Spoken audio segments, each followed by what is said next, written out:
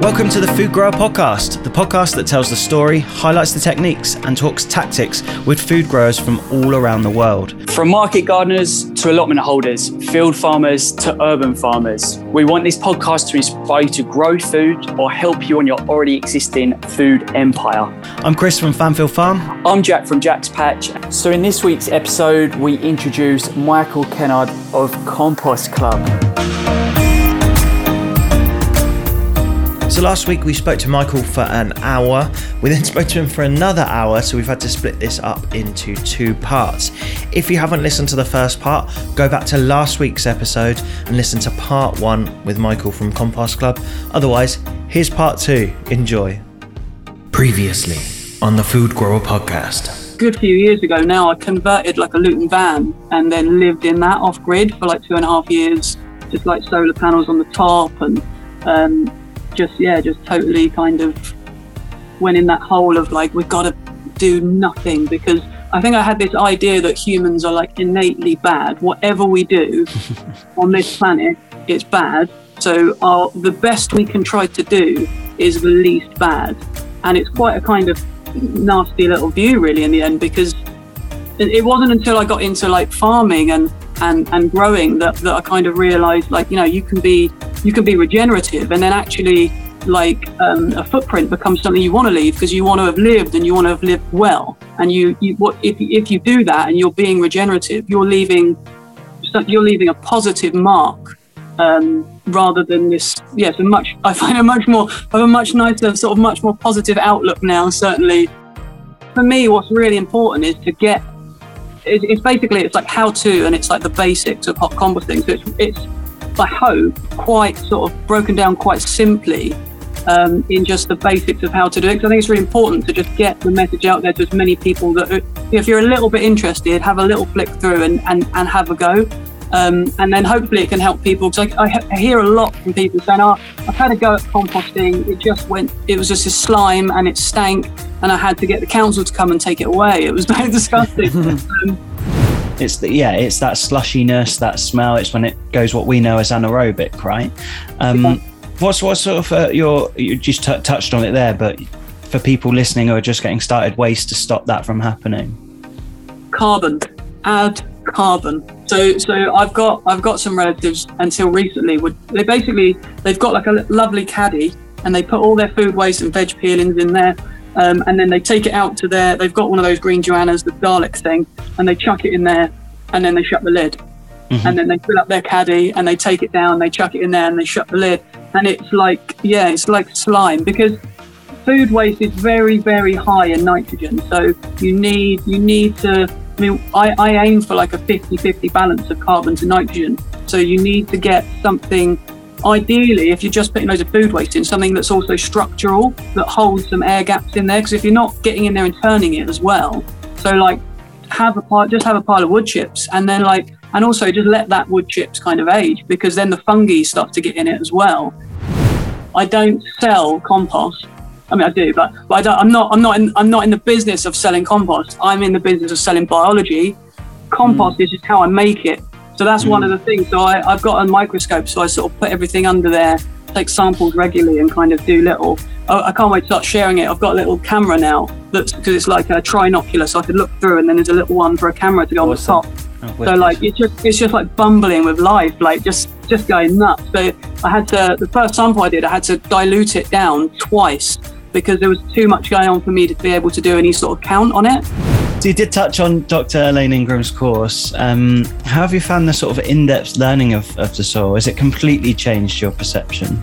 It hasn't changed my perception, but it's given me a lot more understanding. Absolutely, I would say that's what it's done. And certainly, like in terms of the methods of producing compost, it's changed it like slightly, but a lot of times it was sort of reaffirming stuff I was sort of doing, but just sort of intuitively, I guess, and through trial and error.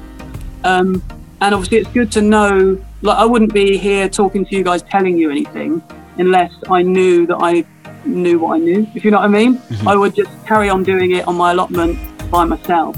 It sort of empowers you, I guess, to sort of become, it gives you that almost that sort of authority to be able to say, I know what I'm talking about here actually.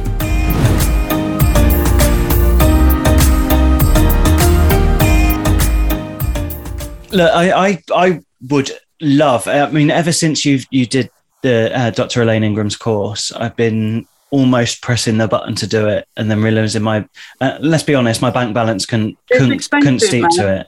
Yeah. So is there? There is a discount code on my link on my Instagram.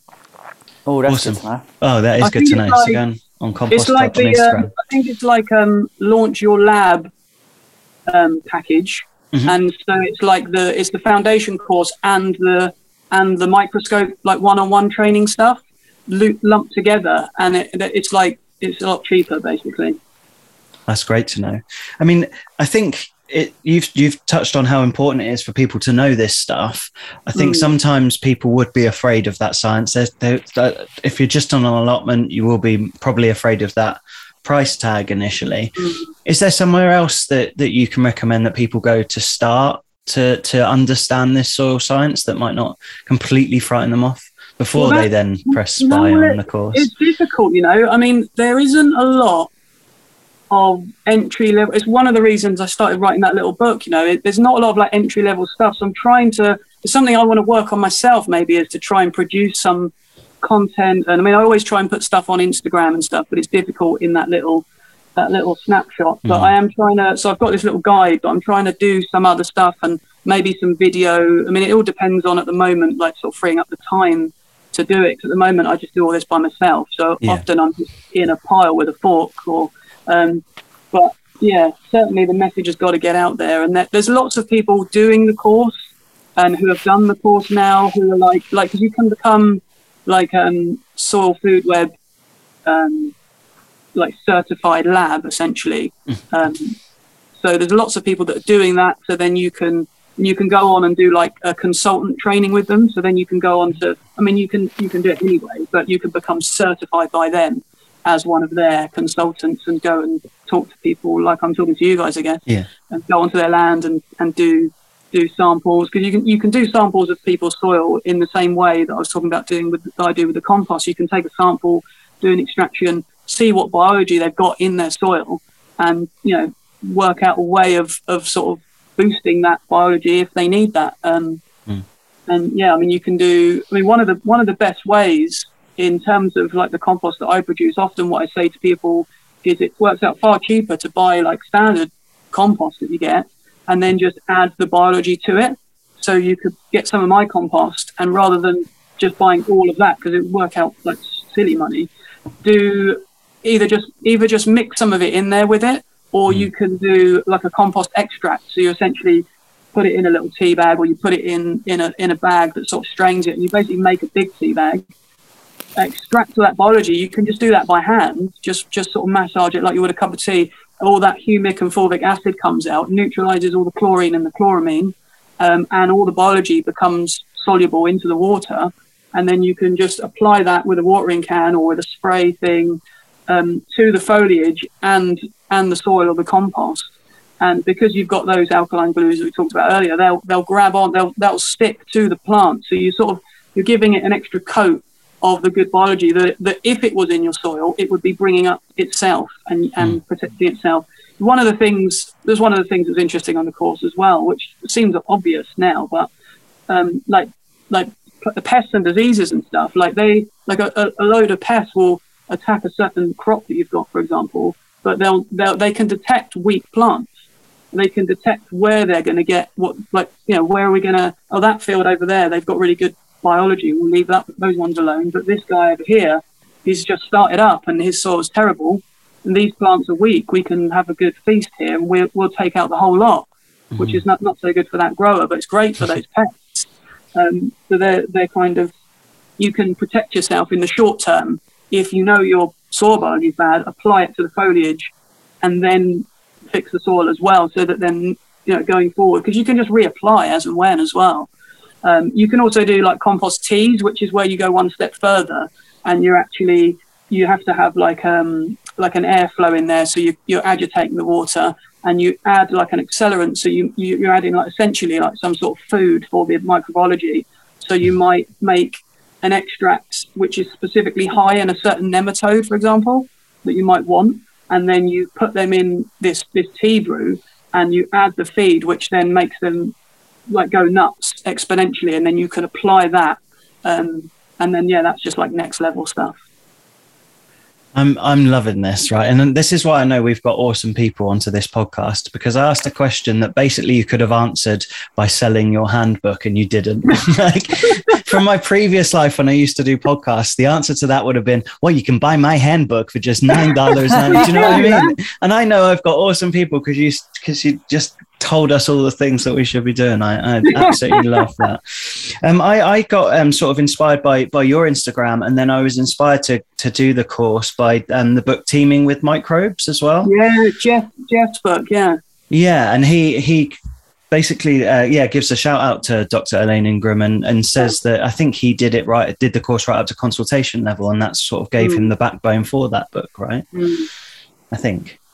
Yeah, no, absolutely. Yeah, I mean it's I don't know anybody. I mean, I don't know that many people have done it, to be fair, but some people I've spoken to online, and there's like little forums and stuff where we all sort of nerd out together, and like we've got like, there's like a little Facebook group where you can take a photo with your microscope of something and then go, hey, what's this? And then someone will go, oh, I think that's one of these, and then someone else will say, no, I think it's one of these, and lots of soil fun to be had. But I don't know anybody that's done it that's not that it gets you, because it's like this magic little world. I mean, soil is like literally the foundation for life on land, isn't it? Like literally, we walk on it. It's where our food comes from. It's kind of everything. But for me, like, I guess I probably just took it for granted, like probably most people do. Yeah. So it just, once your eyes are opened up to that, it's like opening up a little box that you can't close again. Yeah, it's awesome, isn't it? And I've gone down the road of fungi this year, and it's it's the basis of life, isn't it? You see. Oh man, yeah. I keep seeing your mushrooms you're growing. They look like really good. Oh, it's saved my butt this year, because the garden's been it's just not been up to par, and it's just that one thing. It's almost diverted my attention, and that's where I'm like, wow, I need to be going down this road a little bit more, because it's fun and it's super hot at the market. Everyone wants them as well. So do you follow? I've got a friend. I'm going to give him a shout out, but just because I want to tell you about him, you should follow a guy called All Things Fungi on Instagram.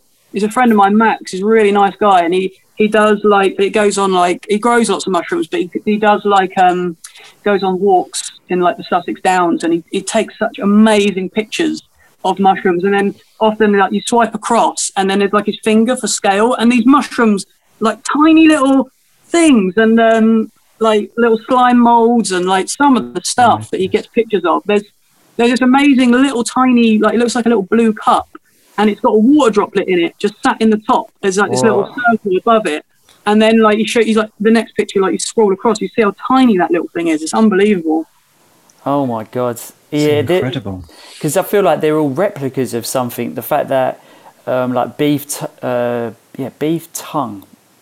steak mushroom looks like a cow's tongue, and it bleeds, and it's mad, and like chicken of the woods tastes like chicken. Like it blew my mind when we made like a KFC batter mix and chopped it up and fried it, and I was eating it, and it tasted like it was ridiculous. I couldn't get my head around it.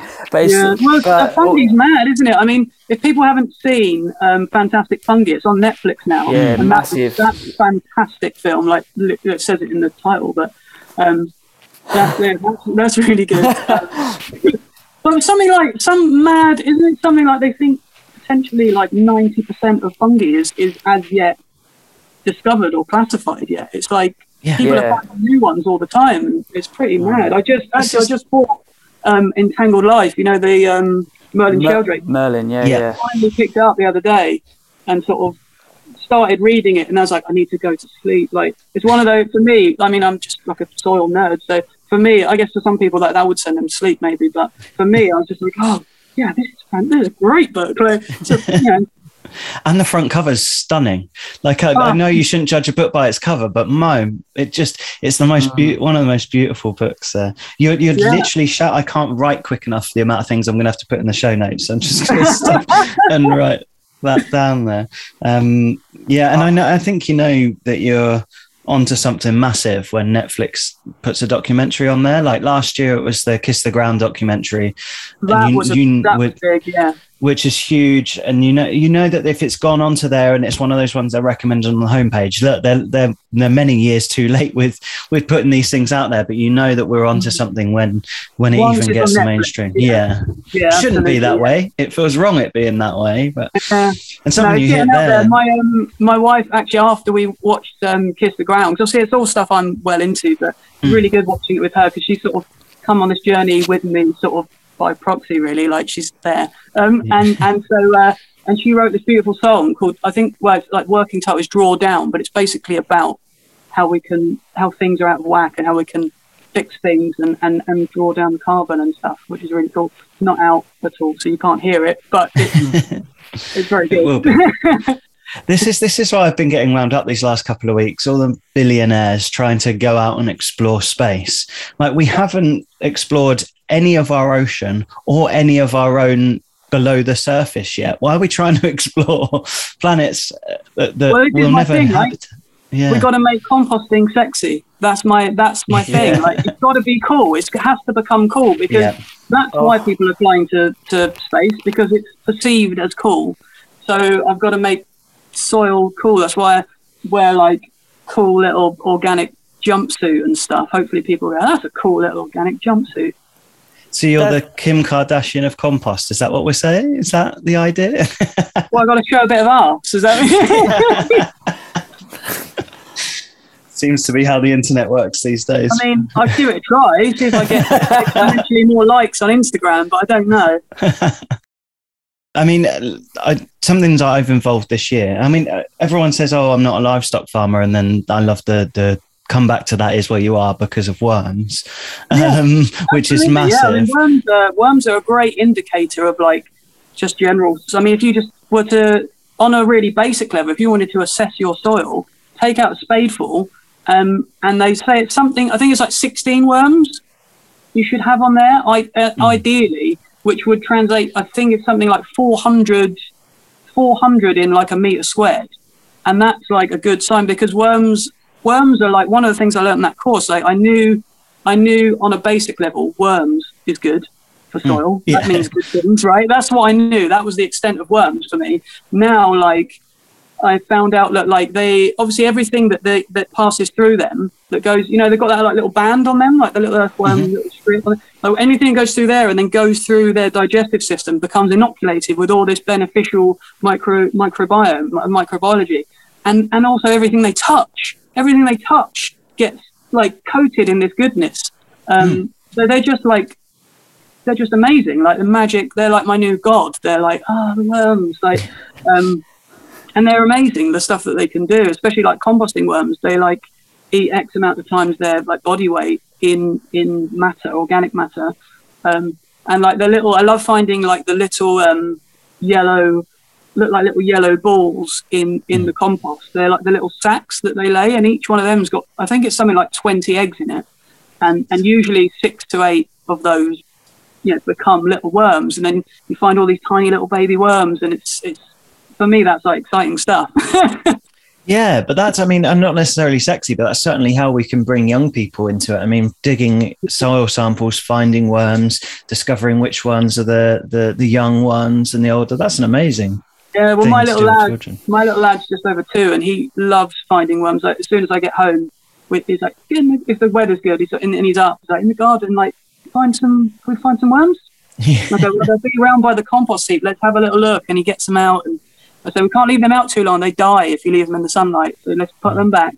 But he loves finding them and having a little look. And I love that. Something we've employed this year is using animals as part of our composting system. Yeah. Though we've taken I've completely ripped off to test it, but Jeff Lawton's permaculture sort of using chickens in compost production. Have you seen really good examples of that? Yeah, well, I've seen various people use it almost as like a little little chicken tractor, and do like a sort of mini mob grazing with the chickens. So obviously if you've got an area that you're not growing, I mean, I know it's what you guys do, isn't it? If you've got an area you're not growing in yet, rotate the chickens around that area. They'll feed. I mean, it saves you money, I guess, in feeding them, because they'll feed off whatever's in there.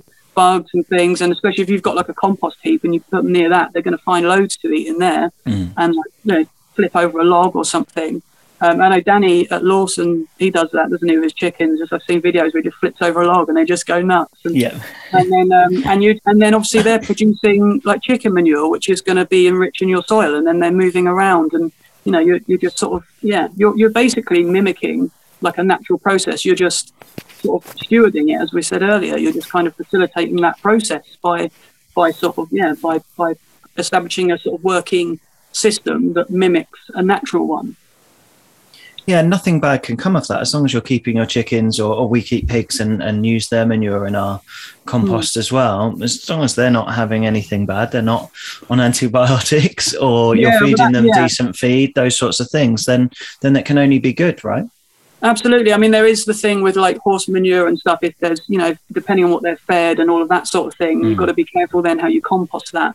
But if they're your own livestock, and you know what's going through there, and you're, as I say, you're managing that system correctly, then that's only going to win. I mean, I watched there's a beautiful documentary that you should put in your notes called Inhabit, and Jack's seen it.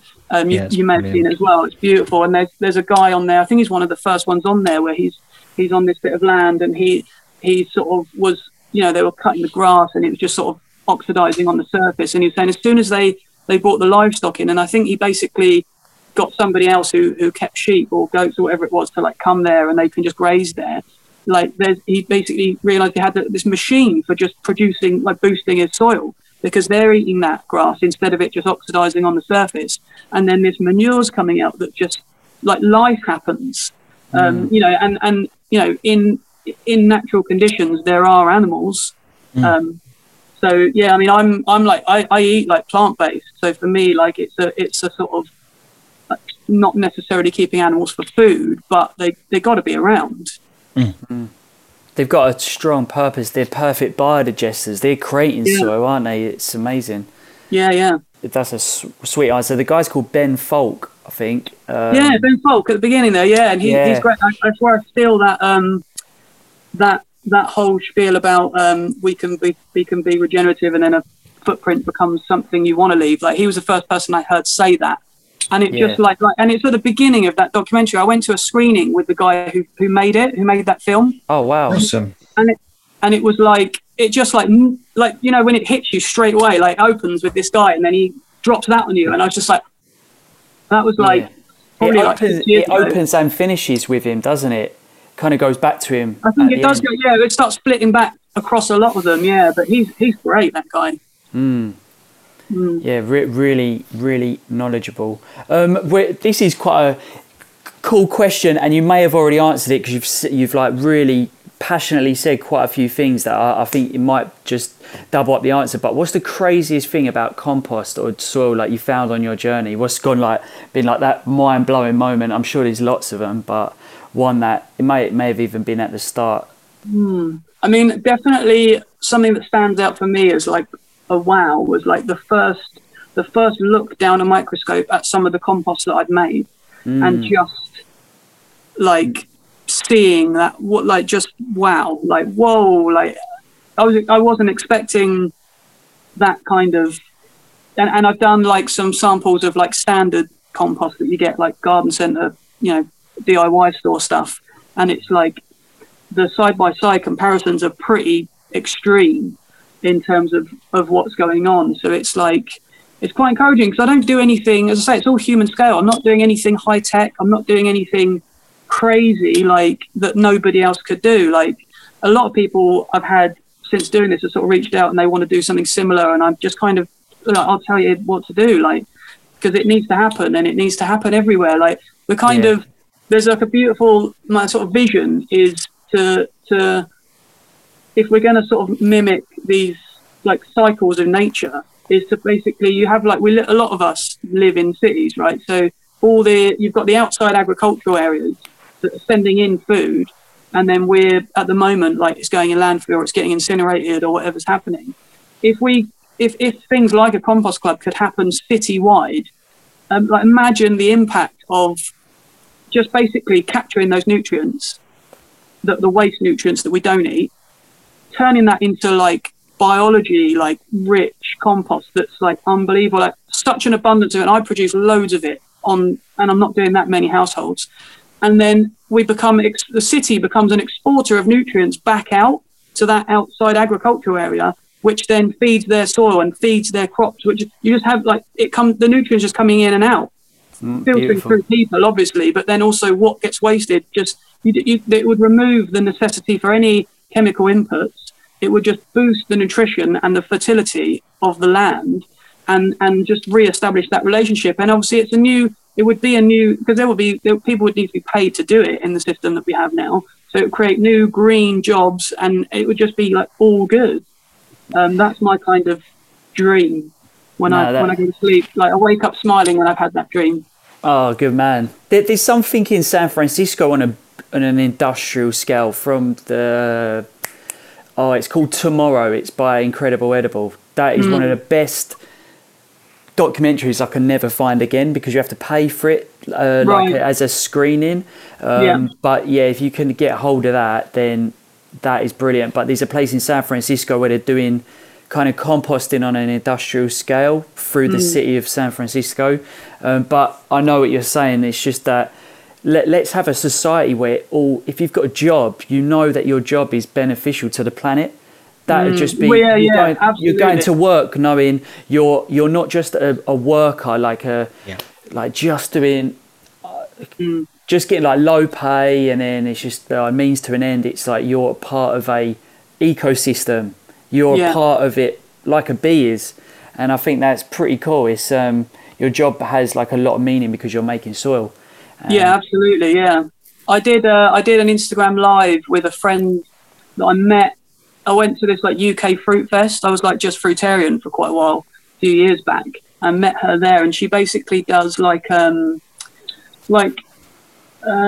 mentorship for like new entrepreneurs or people setting up new businesses and things like that. And it's always with like an ethical stance, whether that's environmental or people or whatever it is. And I did an Instagram live with her specifically about like the business side of what I do, and that's literally one of the answers I gave. She was talking about like tips for people, and I sort of said, look, is what you're setting out to do, if you're at stage before you're doing it, does it tick that criteria? Is it good for people? You know, are you going to employ people? Is it going to be a living wage? Are they, you know, is there more value from this job than simply the wage? Is it good for the planet? Is the world, essentially, like delineates down to, is the world better for you doing this thing beyond just money and economics? Because if it's not, maybe you shouldn't be doing it, and maybe you should be finding something that is, because you can. Or that's what I'm trying to demonstrate. Hopefully at some point I'll be able to make a good living, and I'm building it, it's growing. I'm still on the tools every now and again. I love what you said earlier in the podcast about leaving a footprint you want to leave on the world, and it's a real shame that the word footprint has been pulled into that carbon footprint and has a negative connotation to it. So let's respin it to a positive one for sure. Yeah, well, now I've got those numbers like I did the other night. Like I'm going to start sharing my negative carbon footprint, and that then hopefully we can get people doing that. And one of the cool things, it's not happening yet, but I'm in talks with a company. They're producing biochar from waste wood, and they basically their business model, I think, is to sort of sell. Some people are like they're maybe doing stuff for business, or they've got fly or their businesses where just inherently as part of that there are negative emissions and things. Like if that business happens, it's bad for the environment. But then they can sort of do these like carbon offsetting things where they like pay somebody to do something good, though, whether that's plant trees or there's different sort of methods. And yeah, these guys have sort of approached me. They basically need like an outlet for some of the biochar where they can verify that it's basically being sequestered as carbon in soil. So, and I do use some biochar in the composting process, and I would use more because it's really good. But I can only produce a small amount. I actually got sent, there's a company called the Biochar Barbecue, and it's like a little metal rocket stove. It's really cool. And you just feed it like waste wood, like sticks in there. And like it gets so super hot on the top. And then also there's like a hot plate bit at the bottom. that's a really cool thing people can look at. I've had a lot of fun cooking on that this summer. I was hoping to do like some sort of exhibitions, but like COVID stuff meant I couldn't really do any of that. But that's a very cool thing. Well, we could do a whole new podcast episode on biochar, couldn't we? That's another one. I've just making a note. I've got to get that Next talked time. about as well. Yeah, for sure. Look, we couldn't let you go without talking about your food growing, though. And I'm sure you won't mind me saying you started up the market garden last year, but Compost Club has put you at capacity. And I think part of being regenerative is also listening to your body. And so that means releasing some things. So I'm glad that you have managed to find peace in releasing the market garden, but you kept your allotment. Yeah. And you kept growing on that. So how's that been? Yeah, good. I mean, it's been a difficult year. So it's been good timing, maybe. Like in terms of in terms of like a first year on the little market garden, it was really good. Like I produced quite a lot, not loads of food. Like I sold a few little bits and bobs, but I managed to like eat mostly from it, which is really good. Awesome. And in terms of like the soil there was like cracked, clay, dry. It was really bad. And the guy, like there was just a bit of patchy grass and some docks.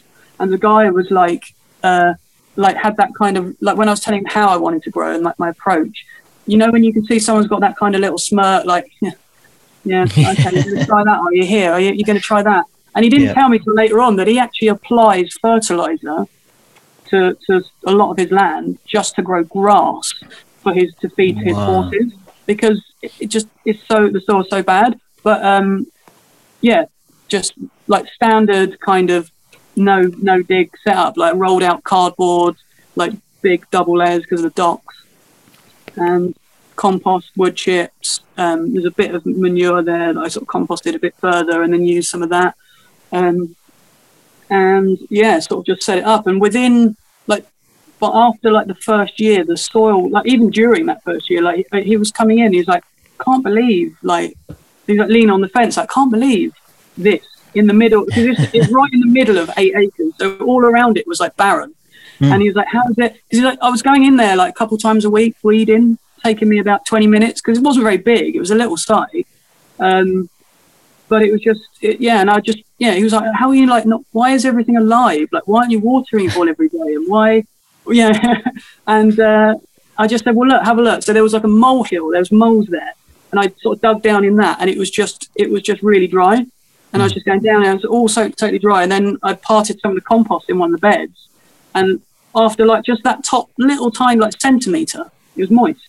And then all the way down underneath, I went through the cardboard, the soil was all moist. And I was like, and there was worms everywhere. And so it's just basically like the whole sort of concept is that you can produce an abundance of like healthy food and you're constantly regenerating the soil. So it's basically not extractive in the way that conventional agriculture is. And it's just, again, it was just sort of to be able to sort of be an example of that was quite a nice thing. And just ongoing at the allotment. I was there before. It's in the middle of Brighton. I used to live down in the middle of Brighton.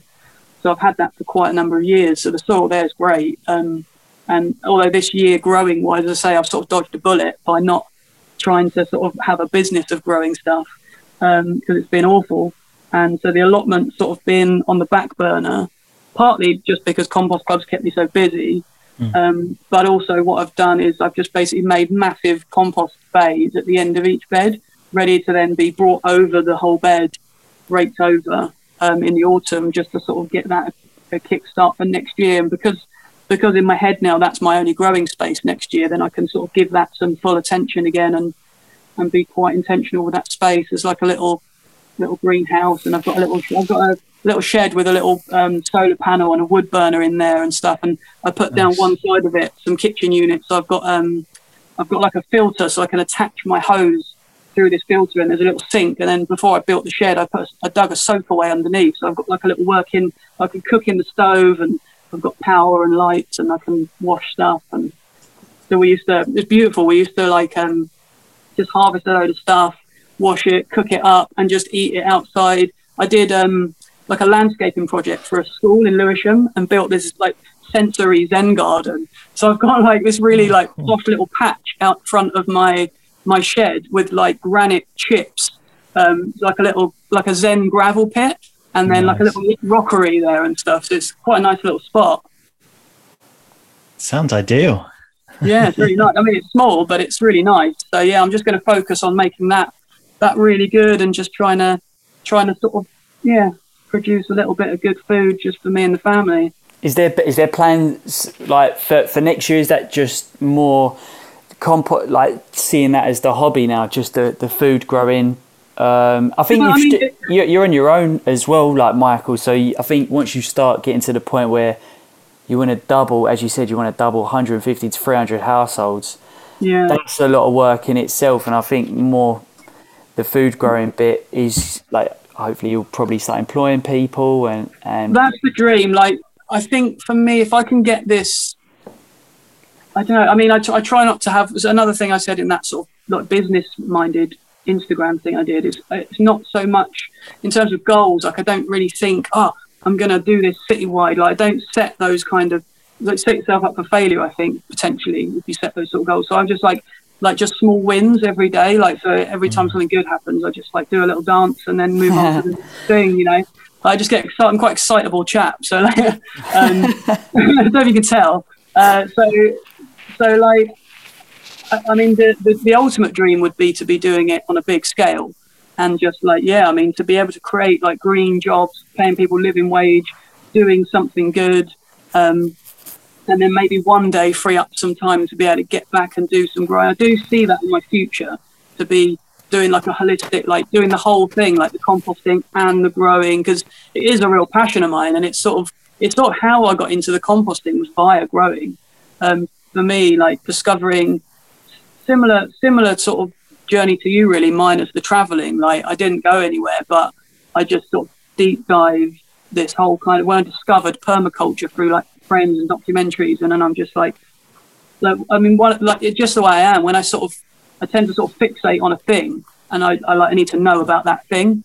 So I'll watch all the films, and I'll read all the books, and I'll speak to all the people, and like, I mean, like Charles Dowding's stuff, like learn a lot there. Like, just there's so much like stuff online that he's done, and obviously he's got his books and stuff as well, and you can go and do the courses. I haven't done any of the courses, but like just from watching all the videos and just learning all that stuff, it's just from like being a kid, like, you know, like you plant your first little, or for me, I planted my first little sunflower seed with my granddad, and it's just like, you know, they grow quick, so you see the results as a little kid, and it's like, oh wow, like it's magic. I mean, it is magic. It's still magic now for me. Like, you sow a seed, a thing grows, and then if you look after that thing nice enough, it gives you some food, like, and then you carry on being alive. Like, it's magic. Yes. It's I mean, and I think it's come up numerous times. You mentioned it earlier, but let your food be your medicine, and through, I mean, this whole podcast has been incredible because it showed that if you look after your soil, that will look after your plants, and they'll look after you, and it's just a constant circle that will keep on going. And it's amazing. Well, we can't let you go without doing, well, one is the quickfire questions, and we'll get to those in a minute, but the other is to talk about Lewes Football Club, which sounds strange to say because you don't normally see a direct correlation between football clubs and necessarily doing good for a start, or certainly not on a food growing podcast. So can you tell us about that collaboration you've just started? Absolutely, yeah. Well, I mean, it was really nice. I mean, I was actually turning compost, and I got a call, unknown number. I thought, wonder what this is. And it's this chap. He said, "Hi, I'm Bradley," and it just opened with, "I've just signed for Lewes." And at the time, like, I didn't really know I was talking to a footballer, so I didn't really know what that meant. And I was like, "Oh, okay, cool." And he said, "So I'm from Lewisham, and I live in Lewisham, and I've got this community garden, and we do all this growing. I've been aware of you from Instagram for like a year, and really love what you're doing. And I've just signed for Lewes, and we wanna look at trying to set up a community garden, like a growing project in the stadium." And then as soon as he said that, I thought, "Oh, I'm talking to a footballer here, okay?" Because like you say, it's kind of out of context. Like, I didn't expect it was going to be a footballer calling me up about it, so it was nice. And he's like, "Yeah, really cool chap." And so I went and had a look, and I've sort of helped him. We've got a load of wood chip in and spread that out, and then got some compost, and we went a couple of weeks ago. I took just a small bag of my compost because I've moved sites. It's kind of, I haven't got loads of it ready at the moment, but there's loads coming through. It takes obviously X amount of months to sort of mature before I'm sort of happy with it. But I've got a small amount, so we did like a little spreading of the compost and the worm ceremony, which is nice on one of the beds. So yeah, there's like a little WhatsApp group. So we've got sort of some of the local community involved, and they come and different people go in and water this great big massive football pitch watering hose that we run across the pitch. There's actually, so there's like it's non-league, so it's like I think it's 3,000 capacity is like the official capacity, but I was told if it was that, it would be like, that would be really full.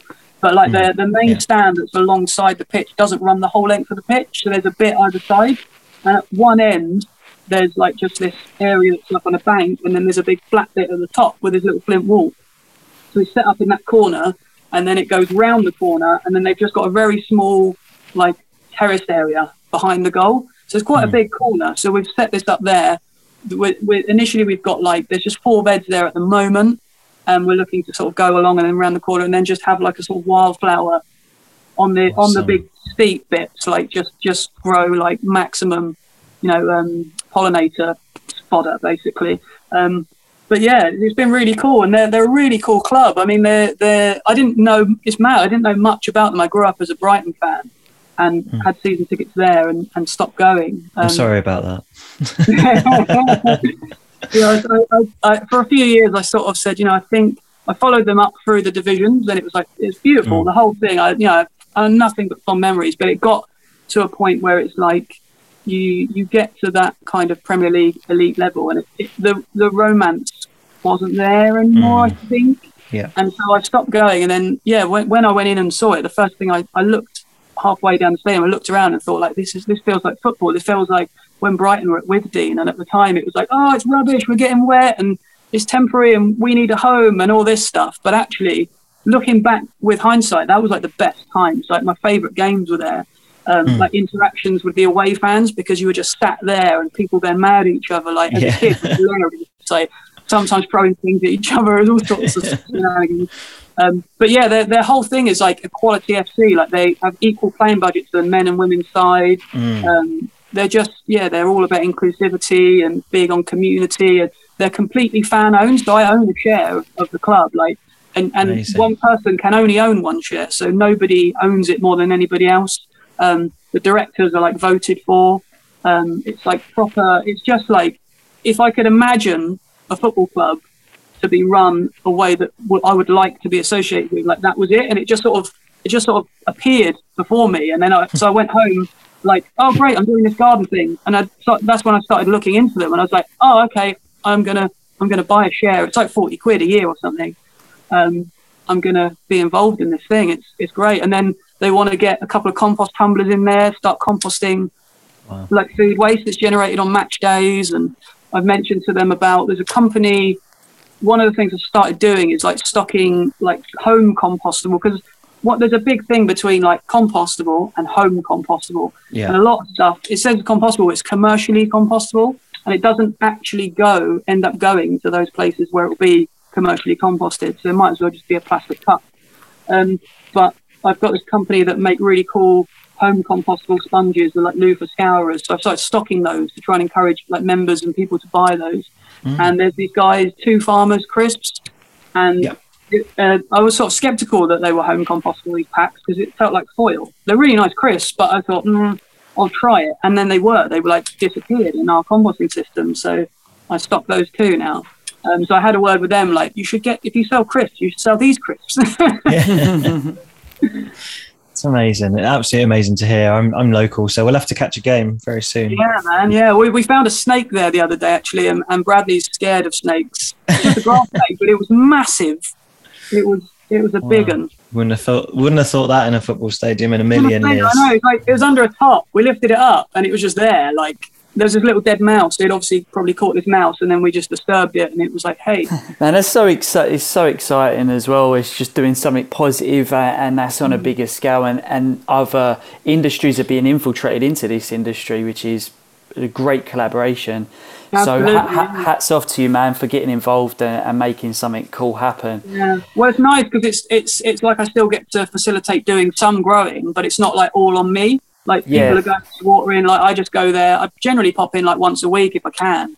I mean, what's really cool is hopefully I'll be able to just pop in on a Saturday and do a morning and then stay and watch the game. Like that would be really cool. we were laughing about like the idea that like fans might, instead of sort of the usual, it might be like, you're rubbish and your carrots are wonky and do you grow your tail yourself? Do you? Right, let's go to a game. We'll start that chant together. We'll see if it catches on. Oh man, that's brilliant.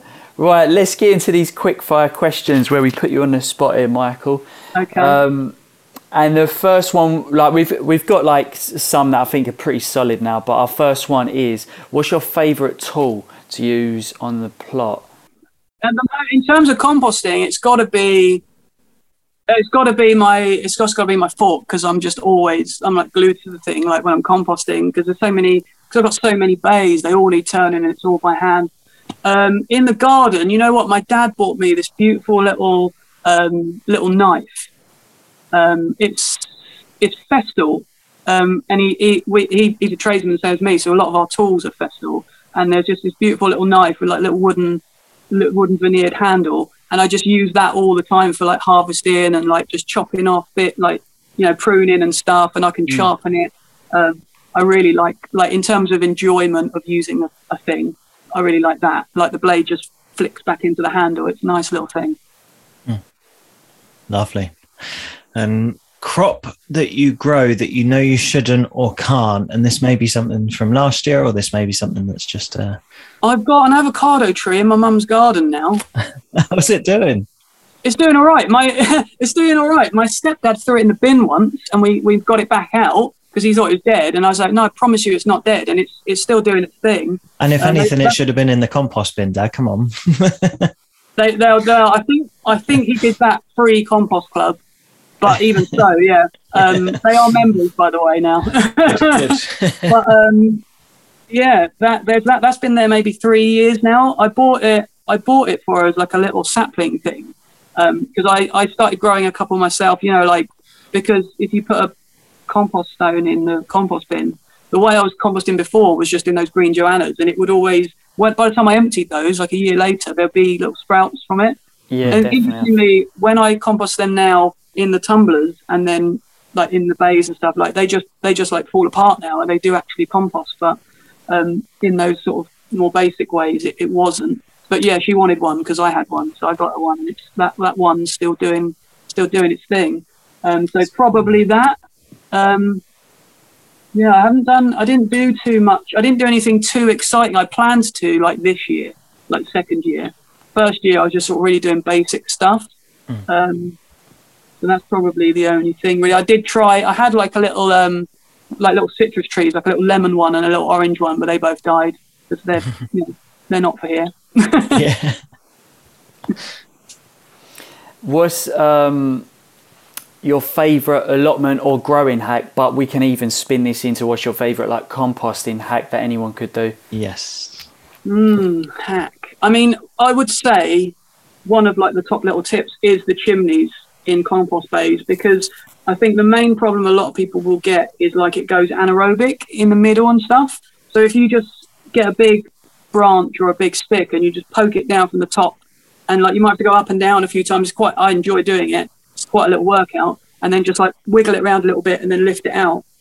You create this beautiful little cylinder going down through it where the air can then get in and like penetrate into the middle. You could put a few in if you need to, and like if the pile is quite well established, as soon as you take that thing out, like the steam coming up, it's really, especially if it's like in the evening, it's a little bit cooler. The steam coming up is really like quite satisfying. So that's a good one in terms of composting. Growing hacks. I mean, yeah, I don't know if there's any hacks really. I really like. I mean, it's pretty well known. Just like string in the polytunnel, bury it under the root ball for things like tomatoes. That was always one that I enjoy doing. Yeah, nice. They're both good. I think the compost one I'm definitely going to do this year. I'm definitely going to give that a go. Super satisfying that steam coming off. And I always just leave. I mean, this just makes me happy, but I've got this massive, like, it's an old, like, railway workers spike, massive metal spike. And I use that to make the holes. And then in the winter, I normally just leave it in there, because if I've got particularly cold hands after a wet job, I pull it out and just hold on to it for a bit, because it's like holds the compost heat and just warms my fingers up a little bit. Nice. Yeah. I mean, I guess what could be a good hack to combine the composting and the growing is put a hot compost pile in your greenhouse over winter, or like early in the spring, because then you're generating heat in your greenhouse and you could like start off seeds on it as well. It's a great tip. Yeah, works a treat. We've been trying to work out a way of running water pipes through it to heat the polytunnel as well, but that's I spoke, this is becoming less quickfirey, but I spoke to somebody. A really cool idea would be to, like, basically a massive coil of like plastic pipe around within where you construct a hot compost bay, so it's in there.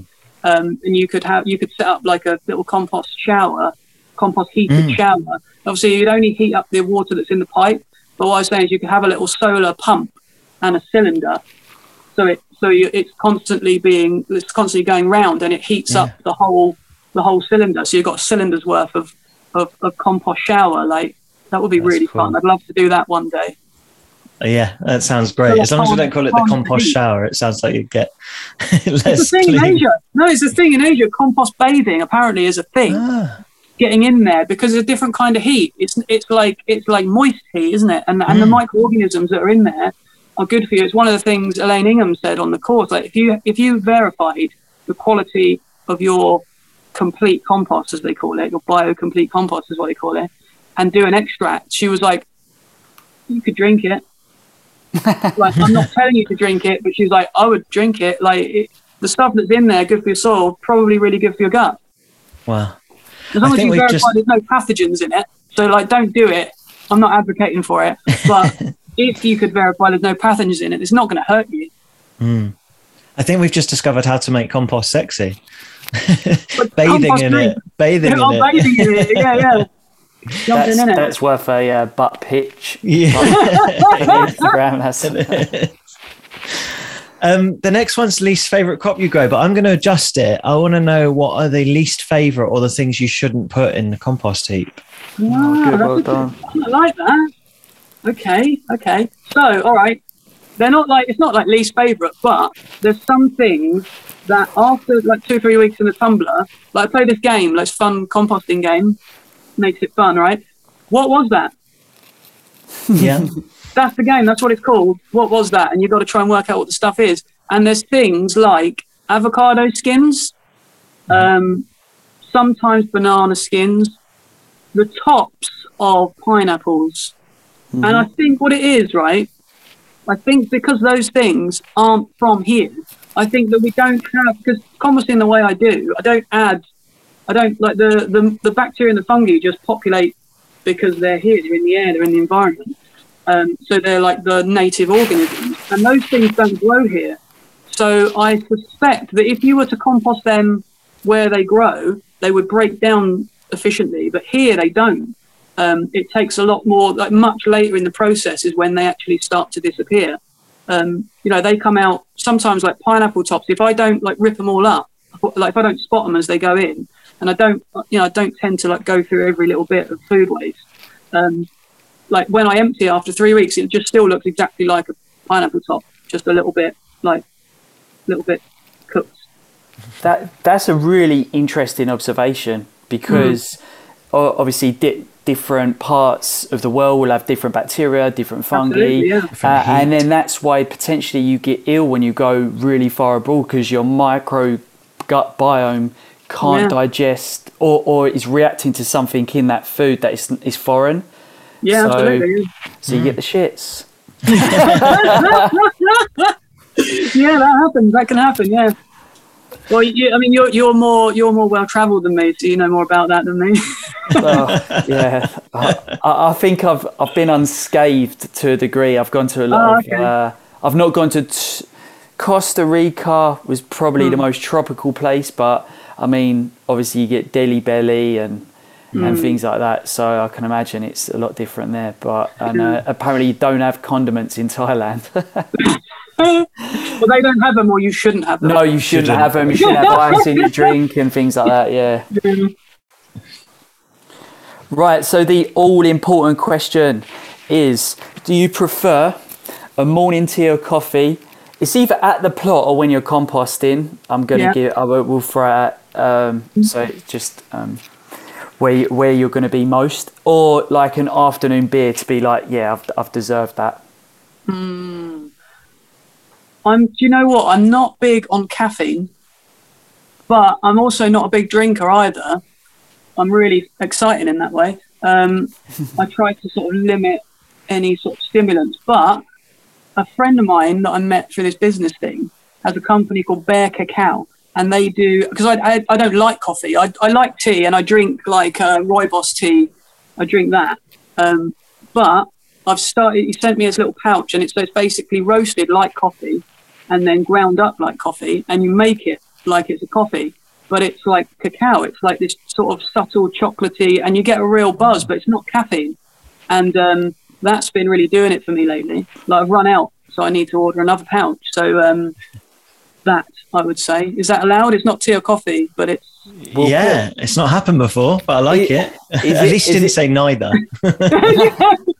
I opened with sort of neither, but actually lately I have been occasionally enjoying a cold cider, like in this heat, after work. That's it then. We're going to chuck you in that club, I think.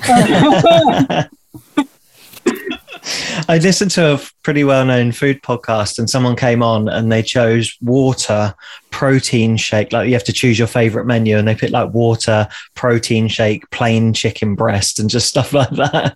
And it's like the worst episode of the podcast you could ever hear. And I'm just fearing that someone comes on, you say, oh, is it tea, coffee or beer? And they go, just water. And oh no, I can't. Is that the food podcast where it's like you pick your dream meal? Yeah, off menu. Yeah, I love that podcast. I haven't heard that one. Who chose that? Joel Dommett, the comedian. He's massively into his fitness, so it was just like, water, chicken breast, and protein shake was his dessert. And they gave him a lot of shit for it. I bet they gave him some, yeah. Yeah, I think they do. Yeah, it's my worst nightmare. Someone picks water, so I'm glad you had some other choices lined up. Still or sparkling? Yeah, that's the one. Yeah. Look, we've taken up, like 2 hours of your time. So thank you so much for like sharing all the knowledge and just coming on and having a good fun chat. It's been great. For people listening, where can they find you online, and also where can they pick up a copy of your composting handbook? You can find everything and links and stuff at compostclub.online, but like mostly I'm active on Instagram in terms of social media. So I'm compost.michael or compost.club. Awesome.